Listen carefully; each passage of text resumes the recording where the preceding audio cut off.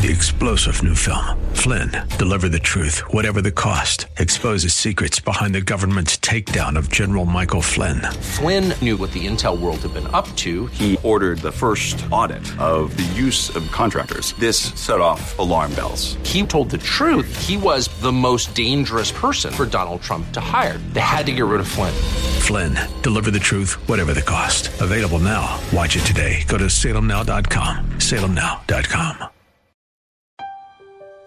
Now, the Father prunes true branches by removing anything that might sap their spiritual strength and their fruitful results. And it means stripping away anything that limits righteousness. It means to have our bad habits stripped away, to have our priorities reordered, to have our values changed. Sometimes it means the removal of friends or circumstances that hinder our spiritual growth. Sometimes it means coming under God's discipline.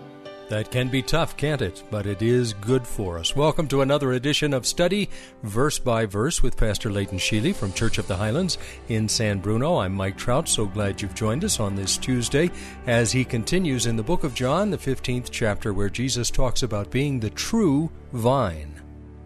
The point of this analogy is not to define the relationship between Father and Son, but to describe the Father's care for the vine and the branches.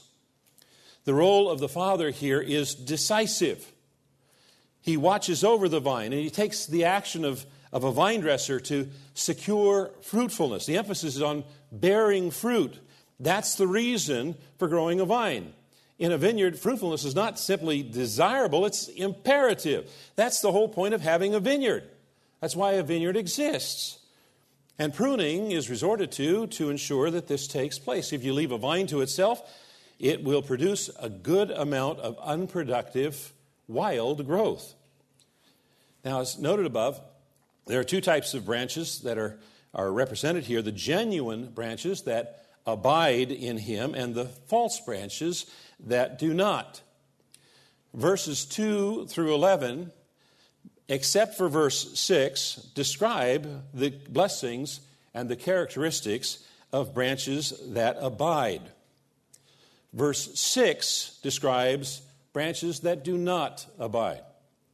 Let's look at the description of branches that abide first. Every branch in me that does not bear fruit, he takes away. And every branch that does bear fruit, he prunes, that it may bear more fruit. Already you are clean because of the word I have spoken to you. Abide in me, and I in you. As the branch cannot bear fruit by itself unless it abides in the vine, neither can you unless you abide in me. I am the vine, you are the branches. Whoever abides in me and I in him, he it is that bears much fruit. For apart from me, you can do nothing. Verse 7, if you abide in me and my words abide in you, ask whatever you wish, and it will be done for you. But by this my Father is glorified, that you bear much fruit and so prove to be my disciples. As the Father has loved me, so have I loved you. Abide in my love. If you keep my commandments, you will abide in my love, just as I have kept my Father's commandments and abide in his love. These things I have spoken to you, that my joy may be in you, and that your joy may be full or complete. So Jesus here identifies three distinguishing marks of true branches. First off, they bear fruit. Secondly, they abide in Christ's love. And thirdly, they operate in obedience. They keep the commandments. They follow the example of Jesus Christ, who kept the commandments of his Father perfectly. Obedience proves that a person's love for Christ is genuine. We've talked about that as a recurring theme as Jesus is talking with his disciples just before going to the cross. Now, that is not to be understood or thought to mean that believers will always follow perfectly or obey perfectly. There are times when believers fall into disobedience and fail to fully abide in Christ. In addition to this gospel, the Apostle John also wrote 3 epistles or 3 letters. In his first epistle, his first letter, he wrote, "My little children, I'm writing these things to you that you may not sin." And then he immediately follows that up by saying, if anyone does sin, We have an advocate with the Father, Jesus Christ. You see, it's not that believers never sin. There's only one who has ever been sinless. That is Jesus Christ.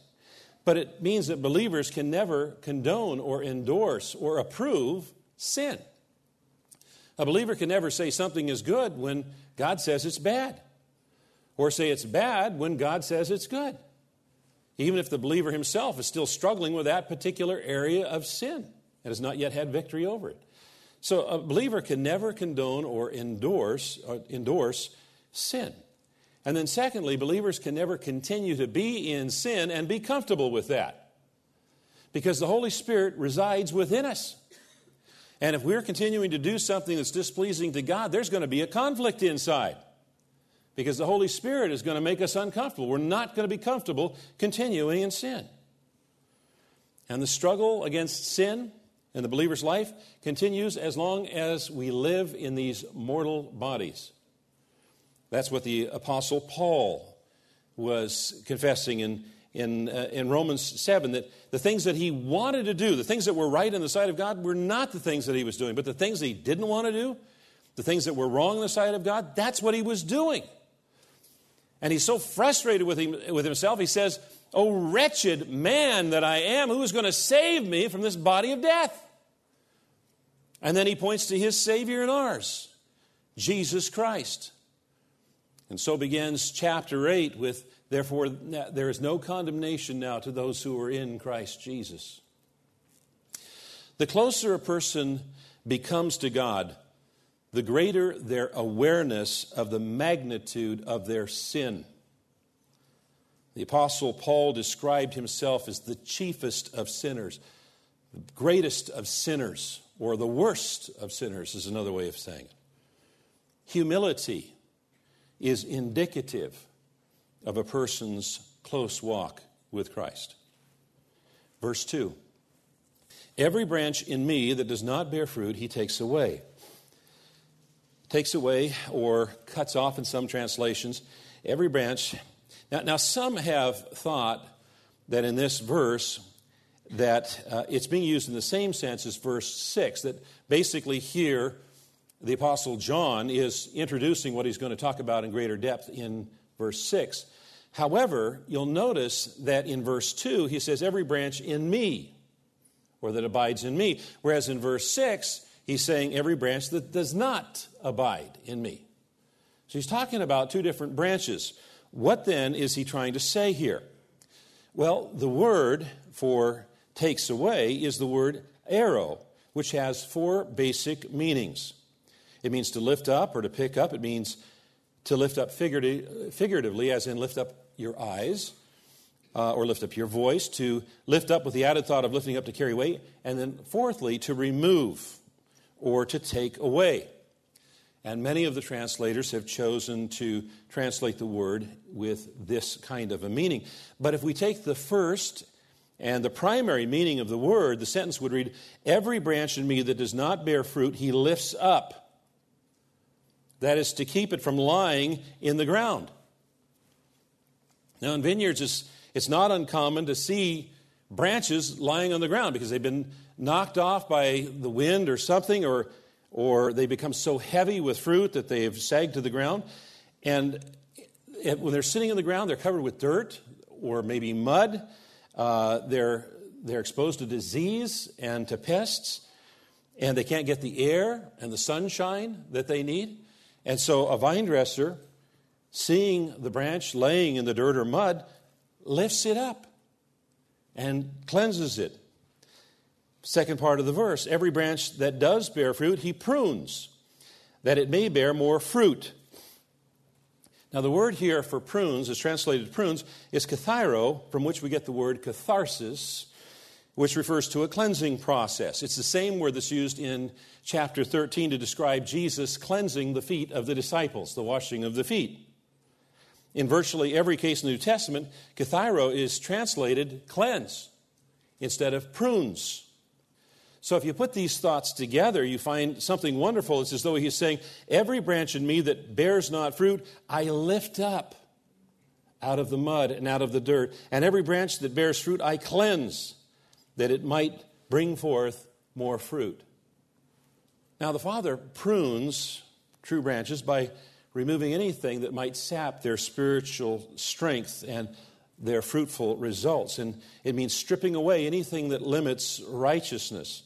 It means to have our bad habits stripped away, to have our priorities reordered, to have our values changed. Sometimes it means the removal of friends or circumstances that hinder our spiritual growth. Sometimes it means coming under God's discipline.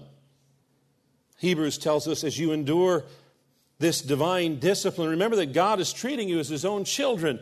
Who ever heard of a child who was never disciplined by his father? The only child that's not disciplined by the father is a child that the father has no interest in at all. If God doesn't discipline you as He does all of His children, it means that you are illegitimate and you're not really His children at all. What is He saying? He says, if you think you're a believer and you're doing stuff that is displeasing to God and God is not disciplining you, you got a major problem because you're not really a child of God. And if you're not really a child of God, you're not going to heaven. You got a bigger problem than whatever problem you're dealing with. It means that you're illegitimate and not really His children at all.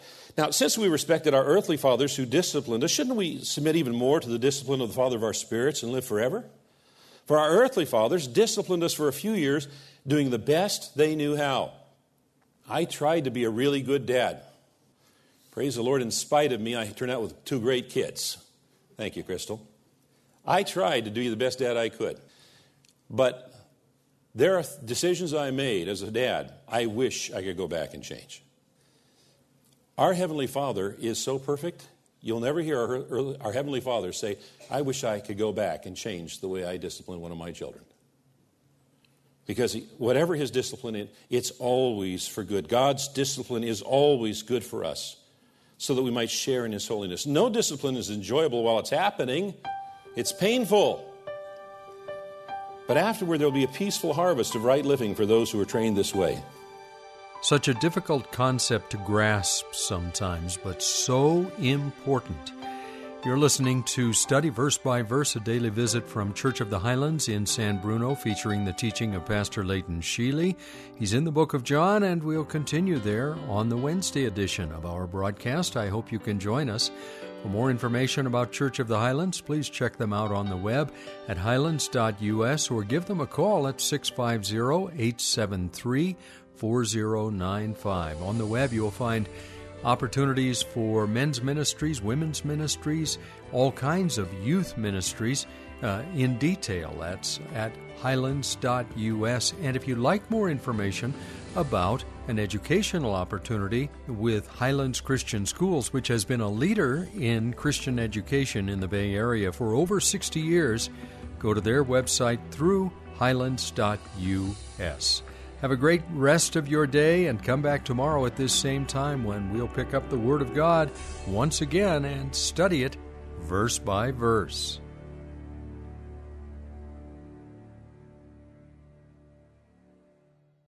Three-star General Michael J. Flynn, head of the Pentagon Intelligence Agency, knew all the government's dirty secrets. He was one of the most respected generals in the military. Flynn knew what the intel world had been up to. He understood its funding. He ordered the first audit of the use of contractors. This set off alarm bells. The explosive new documentary, Flynn, Deliver the Truth, Whatever the Cost, uncovers the facts behind this scandal. Flynn told the truth. He was the most dangerous person for Donald Trump to hire. I find out the worst enemy that I'm going to face in my life is right here in America. They took my assessment and they wanted me to change it. And I was like, I'm not changing it. They had to get rid of Flynn. With in-depth interviews, archival footage, and never-before-seen personal records of the man behind the headlines. I just felt like I was drowning. Flynn, Deliver the Truth, Whatever the Cost. Available now. Watch it today. Go to salemnow.com. salemnow.com.